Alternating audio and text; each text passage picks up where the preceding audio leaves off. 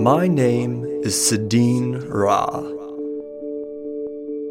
I am the great bard, the high herald of heroes, and the dire eulogist of the daring.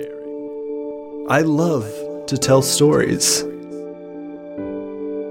Stories of conflict and of bravery, of monsters that lurk in the cold, and the warm blood that they spill. Stories of heroes whose eyes burn bright with passion to stand against the darkness. In these tales is where I live.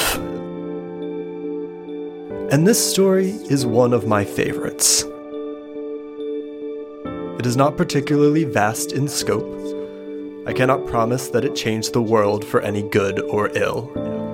No primordial evil is challenged, no holy good is upheld. But it is the story of heroes. Heroes who have sworn an oath to their task, no matter that it is a small thing against the long and distant dark. It is a story of people who have already lost much, but have one chance to save one life.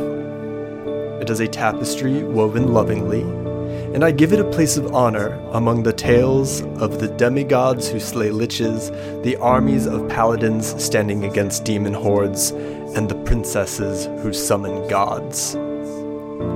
Among them all, this story is one of my favorites. I call it Blood Gold.